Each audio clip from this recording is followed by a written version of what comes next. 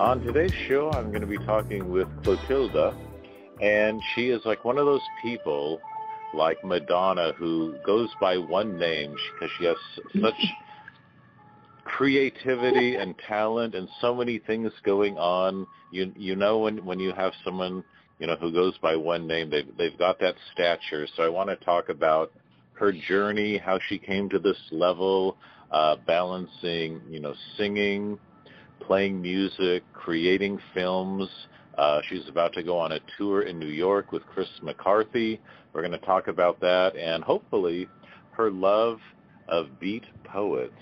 So welcome to the show, Clotilda. Thank you. Hello. Hello from Paris. I do love your name. I know your full name is Clotilda Rouillot.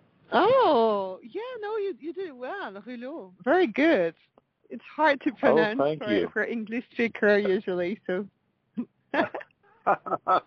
Well, hey, why don't we go for it? I'm going to do a quote because you've had such great reviews for your work. You had a write-up in the Sunday Times in the UK, Clive Davis. Let me take a stab at this. Clive Davis said of you, Clotilde Rouillot, chanteuse prodigieusement douée qui défie les conventions. That's great. You did it well.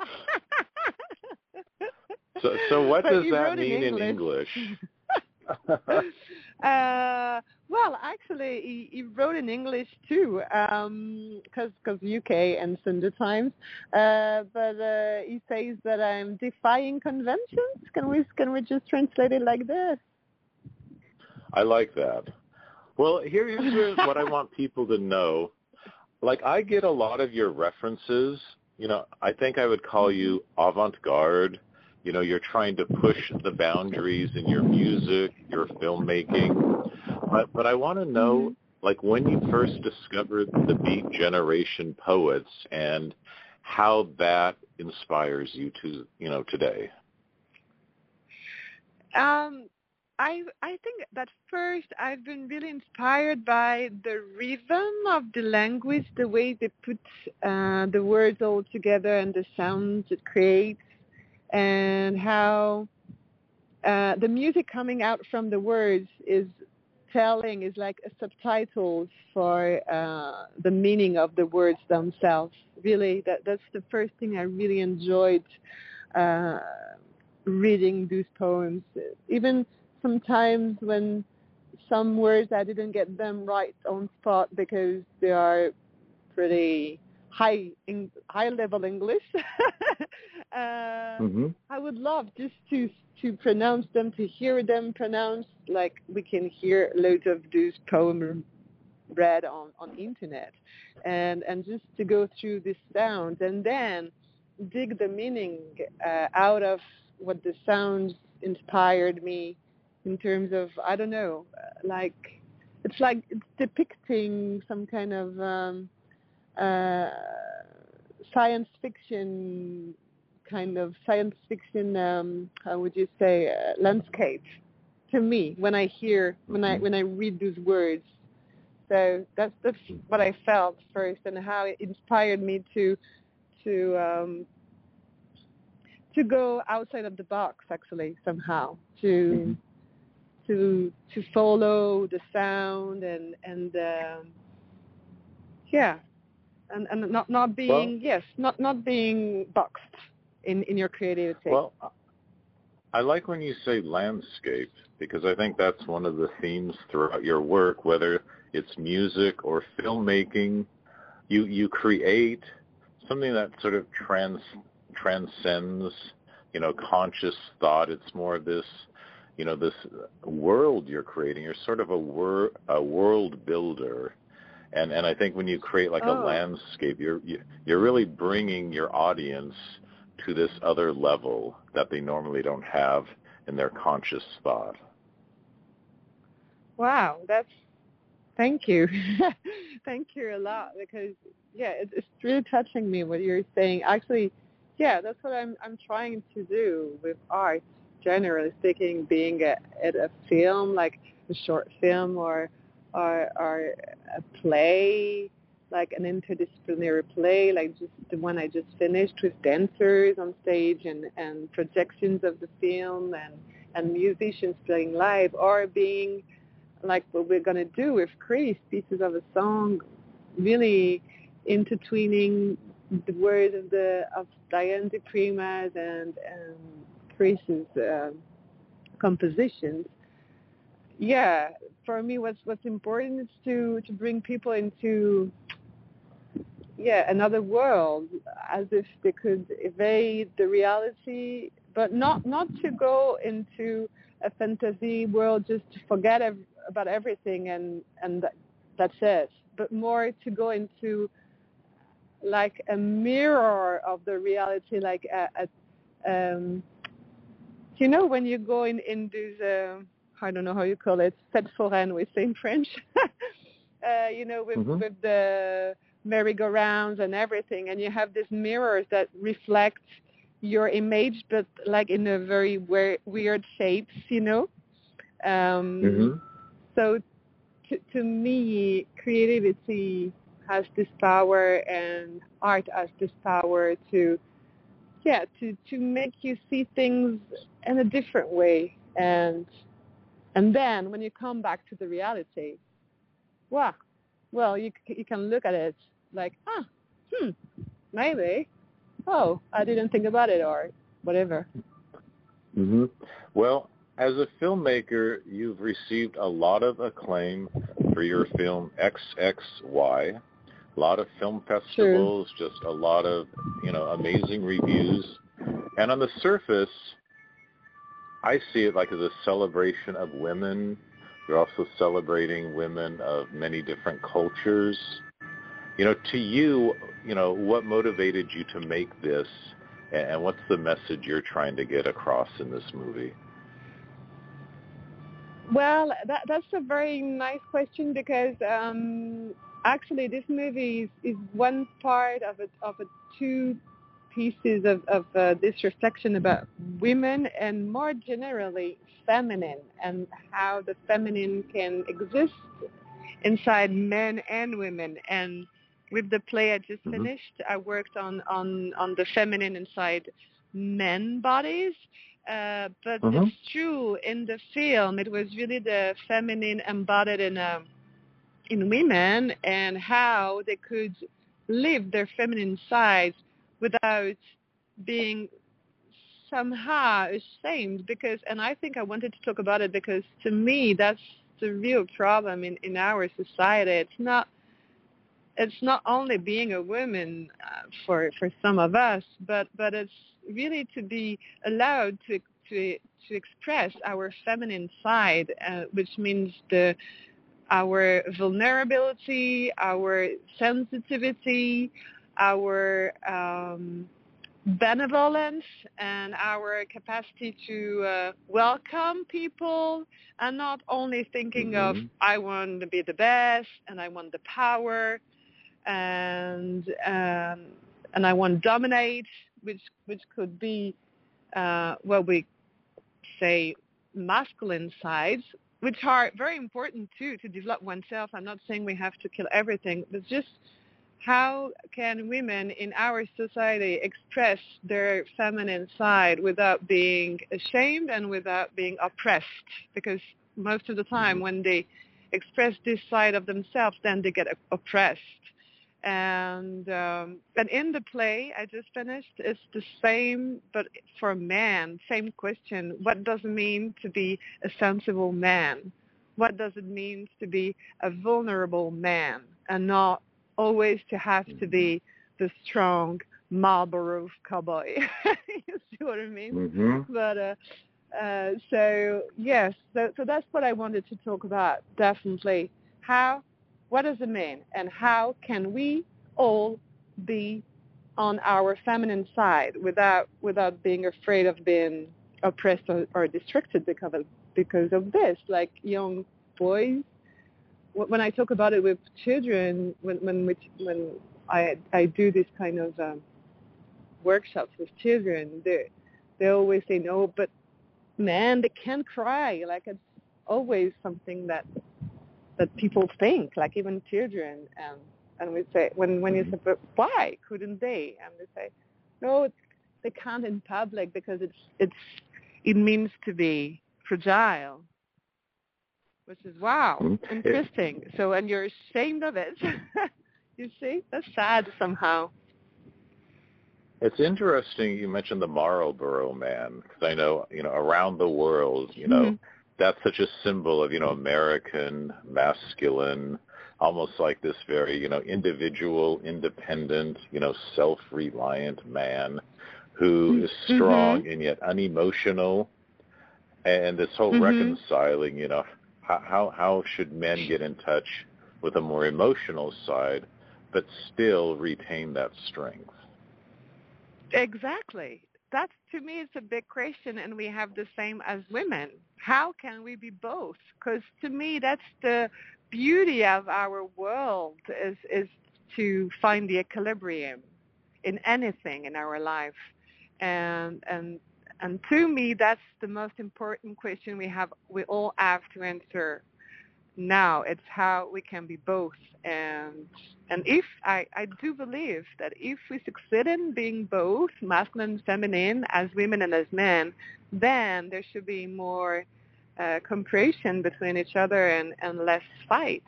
I hope so, at least.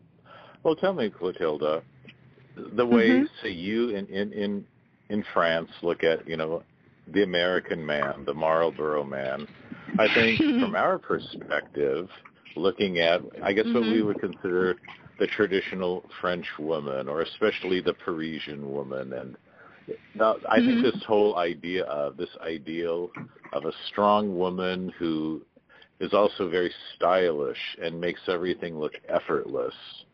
And do you find that that's part of your culture, that this need for women to do so much, but they have to make everything look effortless? Yes. I don't know if it's our culture or is it more like Occidental world culture? Because I have the feeling like the New Yorkers, the women in New York I know are a bit the same. And when I read Diane di Prima's writing poems, I have the feeling that she was already talking about it and struggling about these questions. But yes, that's definitely true. Like, you have to be the best, but yes, with so much grace and, I don't know, like a butterfly flying, and just perfect all the time. But yeah, probably well, there's here's what I'm something in our wondering. culture.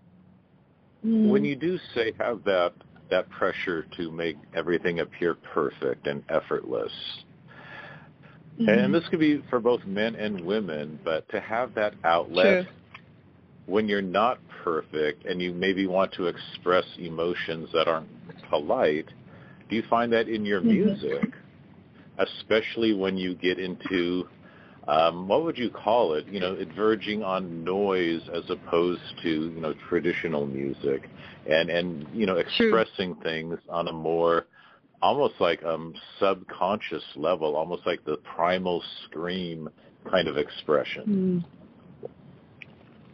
That's very true. I love your analysis.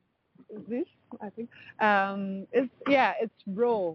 I like to go on the fringe of the raw sounds and sounds and what they create, and especially in the audience too, but in me too as a singer. And I like to go back and forth between something really song, like in a more traditional way, and something more, closer to what as you said, to a noise or a scream, or I don't know. And that's what I like with working with Chris, because Chris really likes it when I go back and forth and when I do my sounds. He's not afraid. Some musicians can be, but he's not. And that's part of the marvel of this collaboration too. It's like, I know that I can go really freely on this fringe of weird sounds, and is always going to be like, oh, awesome, I like it. So it's great. Oh, yes. That's Well, true. I was watching some videos on YouTube, and I think it was you and Chris, and it was like sort of a sneak preview, I think, of what's going to be on your tour, pieces of a song. Yeah. And I'm just curious, Chris also seems to, push the envelope. He's a little more avant-garde too, but he also seems grounded in traditional jazz. So I'm wondering, True. do you think Chris working with you, did that give Chris more permission to maybe push his music to the edge? Well, we never talked about it, so I should, and then I would call you back and tell you. But that's a very good question. I don't know, because an East composition. Is an amazing composer, because he's the kind of composer who composes songs that seems really, I don't know, some kind pop, because easy to remember, but actually super complicated when you go into it, and they're hard to sing, they're hard to play, like the harmony and the melody and how they work together are very complex, but it never sounds complex. So I do believe that Chris has it in him, this avant-garde thing and exploration, but maybe so far he's been polite, but he's still young, so maybe he's going to be less polite with the time. Well, tell me, when you compose something like these pieces, which again, if you've never heard something like that before, like for a person who only listens to pop music, they come and hear you, I think it'd be easy to say, oh, is this improv? Are you improvising? Because it has such an immediate feel to it. But how much of it is prepared and written, and how much of that is just of the moment? I would say in this repertoire, it's 50-50, yeah? Because there's a lot, actually you don't see it or hear it in the little excerpt that you heard on YouTube, but there's a lot of things that are written too. There are proper melodies on some poems, and they're beautiful. I like it. Again, it's always this thing of equilibrium. I like to go back and forth, and from something really sung, the poem with the melody, and then we just deconstruct everything, and we go to this like kind of chaos, scream, and kind of like other world or outer world, and then we go back and come back to something more traditional in a way. And this is the old set is like this. It's going back and forth, and actually we don't stop in between songs. We go really from one to another. It's just like mixing from one another, merging, and so it feels like an hour of boom. Right. Well, Chris is a New Yorker. Actually, he's from Seattle. No, you're kidding. Oh. Well, that's even better. I'm from Seattle, so I like that. You see? Very good. So, well, how did you guys then connect, and how did it turn out that you were going to, be performing on the East Coast in New York and all these great clubs? Well, actually, before pandemic, I used to spend a lot of time in New York, and like since 2016 or something like that, since I got my first artist visa. And once I had gigs, and the people I used to play with were not available, so I just called a friend of mine who's a beautiful singer-composer, Myriam Eliadji, and she's American. And she said to me, well, I think you should definitely meet Chris. I think the two of you are going to play, and it's going to be like a match. So I said I did it, and it happened. Just what she said. Like, but did you know this kind of New York gigs where you play the standards, and we were playing the standards. Actually, I sent him a set list with some Monk songs and Mingus songs, and he was like, "Oh my gosh, they're all my favorites." So that was first very cool, and we played the standards, but not really in the standard way. More like already a bit disconstructed on the first time we were playing together. So that was really fun. And so then we started to talk about the music we liked and the influences, and the Beat Generation popped in. Like he had recorded Ugly Beauty, you know, this song from Monk, with the one poem from Diane de Prima on top of it. And I had previously recorded Ugly Beauty too, so it's funny. And I had just finished an experimentation with some Beat Generation poets. So it was really fun. It was like we had been doing things in parallel a few years before we met. So it was really fun. And we said, wow, we should do something together. And ta-da. And ta-da. Well, when does this tour start? So it's starting on the 20th of April and finishing on the 20th of May. So it's a little month. And we're going to play New York, Boston, Chicago. And, okay, I'm going to say it the wrong way because I know I'm not doing it properly. But I say St. Louis. But I think you don't say it like this. It sounds too French when I say it. St. Louis? Like, St. Louis? How do you say it? Yeah, St. Louis, St. Louis. Okay, good. So, but I like your pronunciation though. St. Louis. Okay. St. Louis.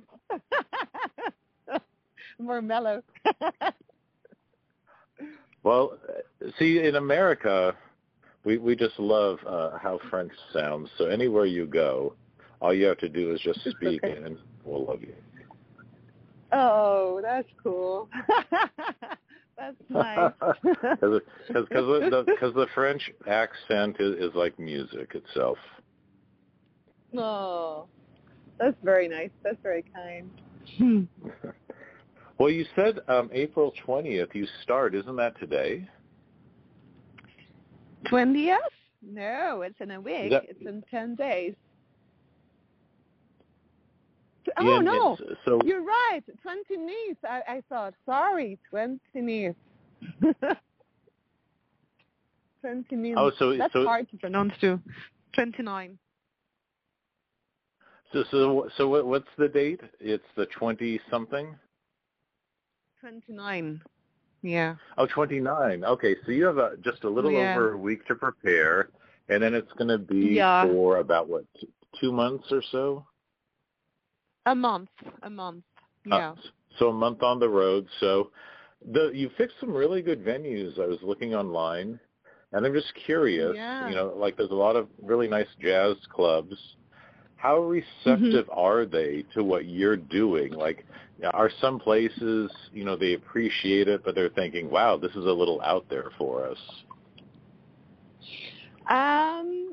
Yes, to be honest, in St. Louis, so we're going to adapt a little bit the repertoire, and we're going to mix a few standard in between.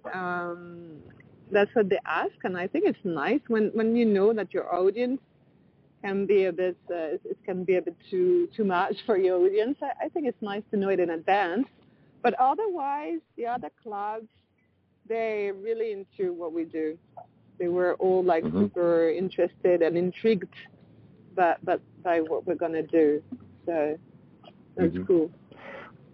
Well, for younger people, you know, especially ones who have never heard of the Beat Generation, which is scary. It makes me feel old to think. There's a lot of, you know, kids getting out of high school or people in their early 20s, and they just haven't been exposed to a lot of, you know, these things.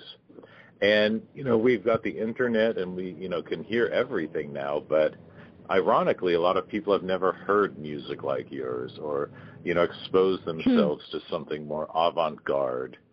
So what are some reactions you get from younger people who experience this for the first time?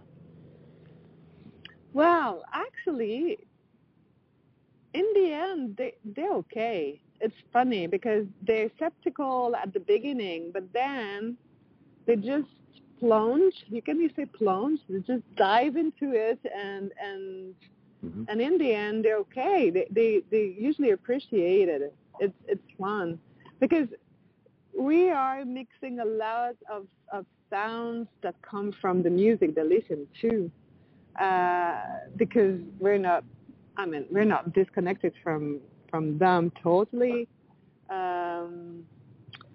So I think they can find some stuff they can relate or connect to, and then it paves the way, their musical journey into what we offer. And so in the end, it's usually fine. I think that bookers are more afraid in advance to possible reaction of the young generation than the young generation is actually reacting. I don't know if it's clear what I said. No, I agree. And how about the old-time jazz people? Are they receptive to your take on jazz and incorporating, your avant-garde sounds?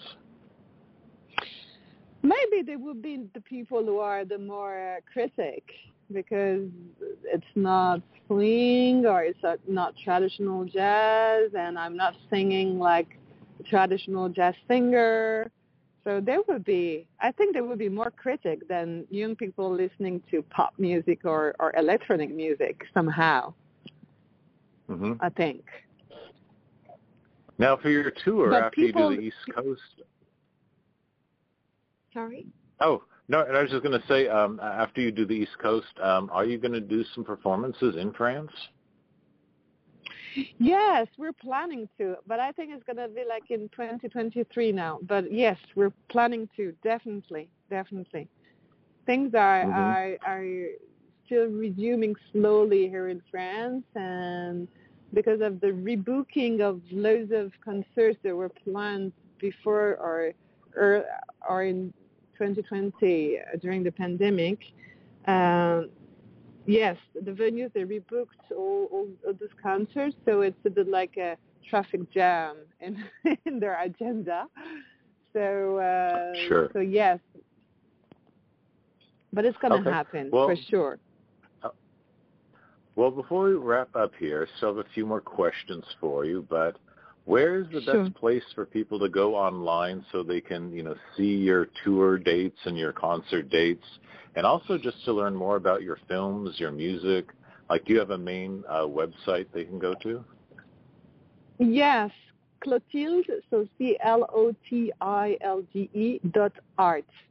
A-R-T, easy. And there's everything. Okay. And it's both in English and in French. Excellent. Well, what I want to wrap up with is, I'm so intrigued that you can balance doing music, filmmaking, playing the flute. We didn't even touch on that. You're a flute player, on top of all this. But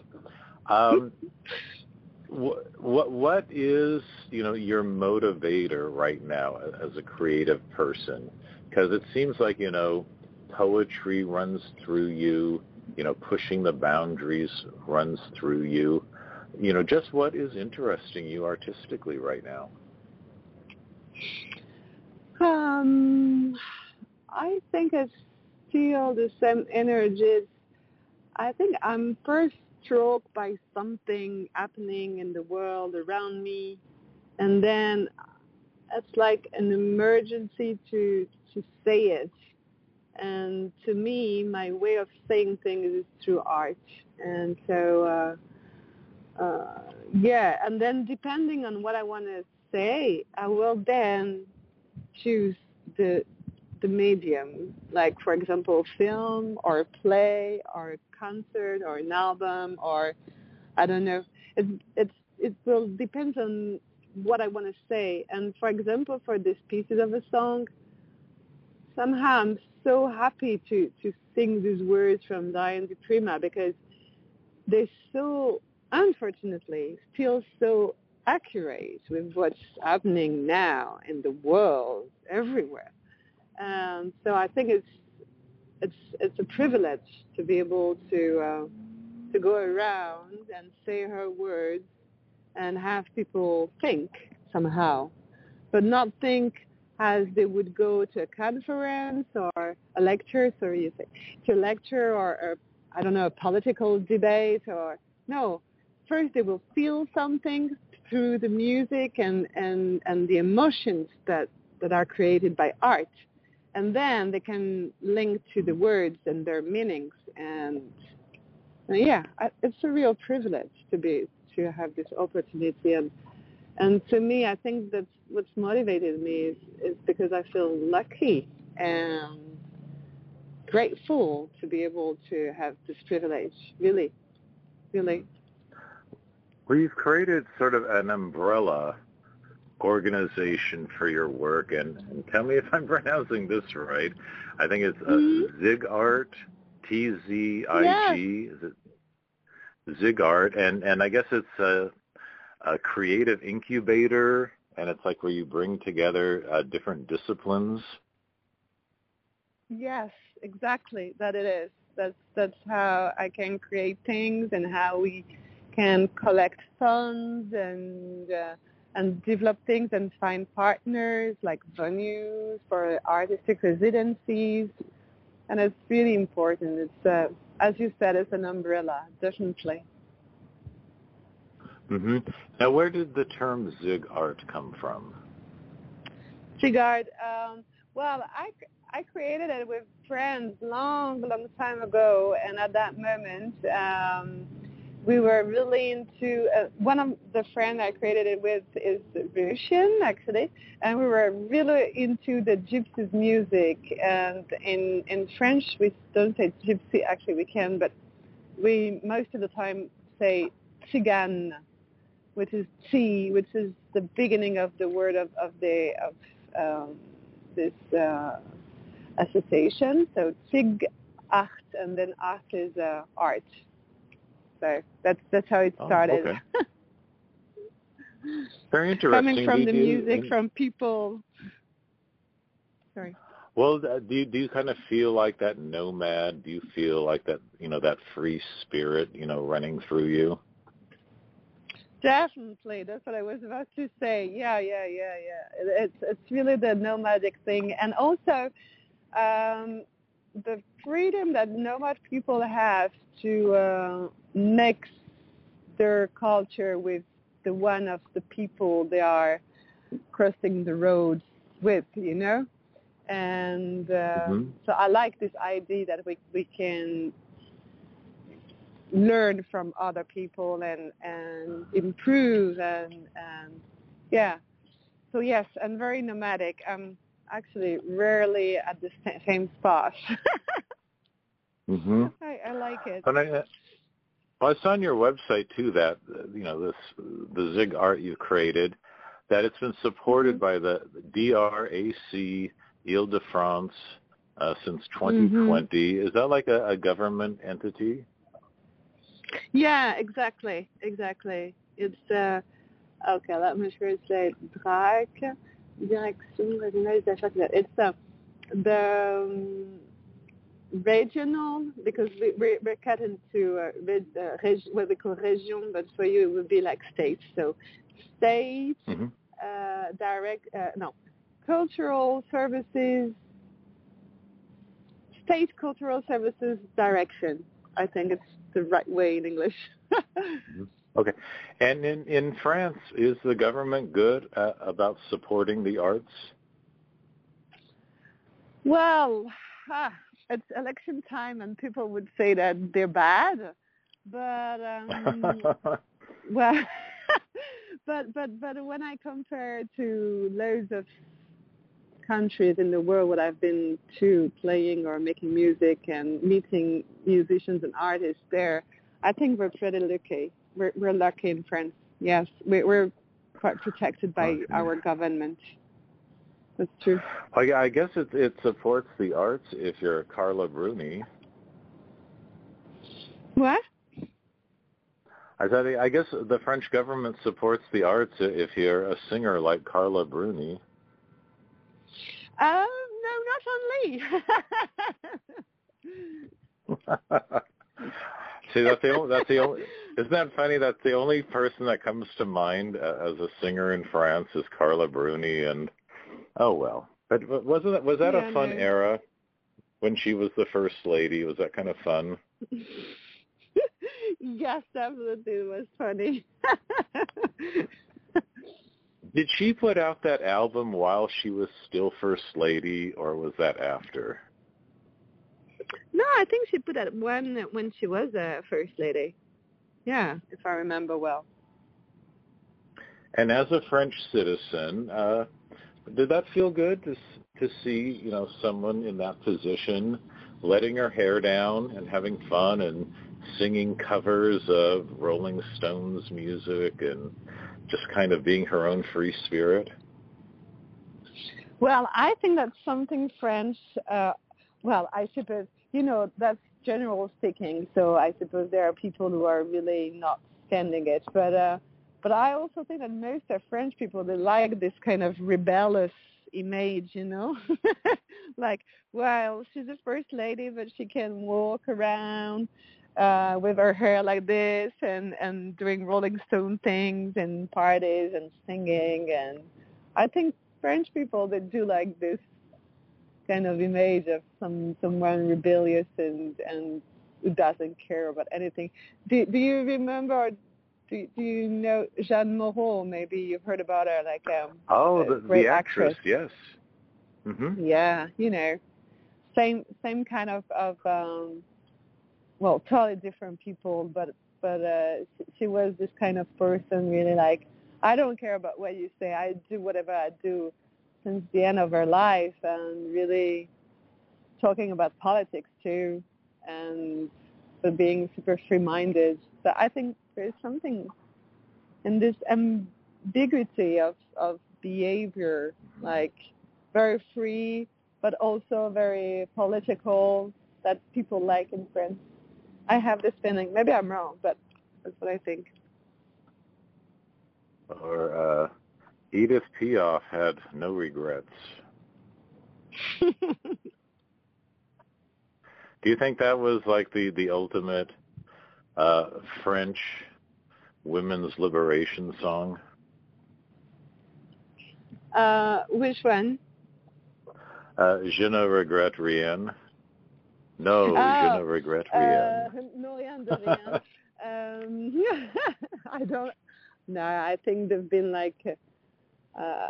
Yes, there are people like. What's her name? Oh, I'm losing it. Oh, she's amazing. A singer, French singer. Well, it's gone, but it's gone. It'll come back to you. Maybe Brigitte Bardot. Not Brigitte Bardot. Brigitte Fontaine.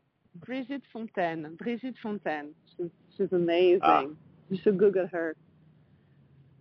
I will. She's quite something. She's something. Well, I've enjoyed talking to you, and I hope we get another chance, and I'd love to talk more about your films. But before we go, I just want to give you the last word and just say something encouraging in French to us. Je vous souhaite une excellente journée, une excellente semaine et une magnifique année pleine de rencontres, de bonheur, de partage et de joie.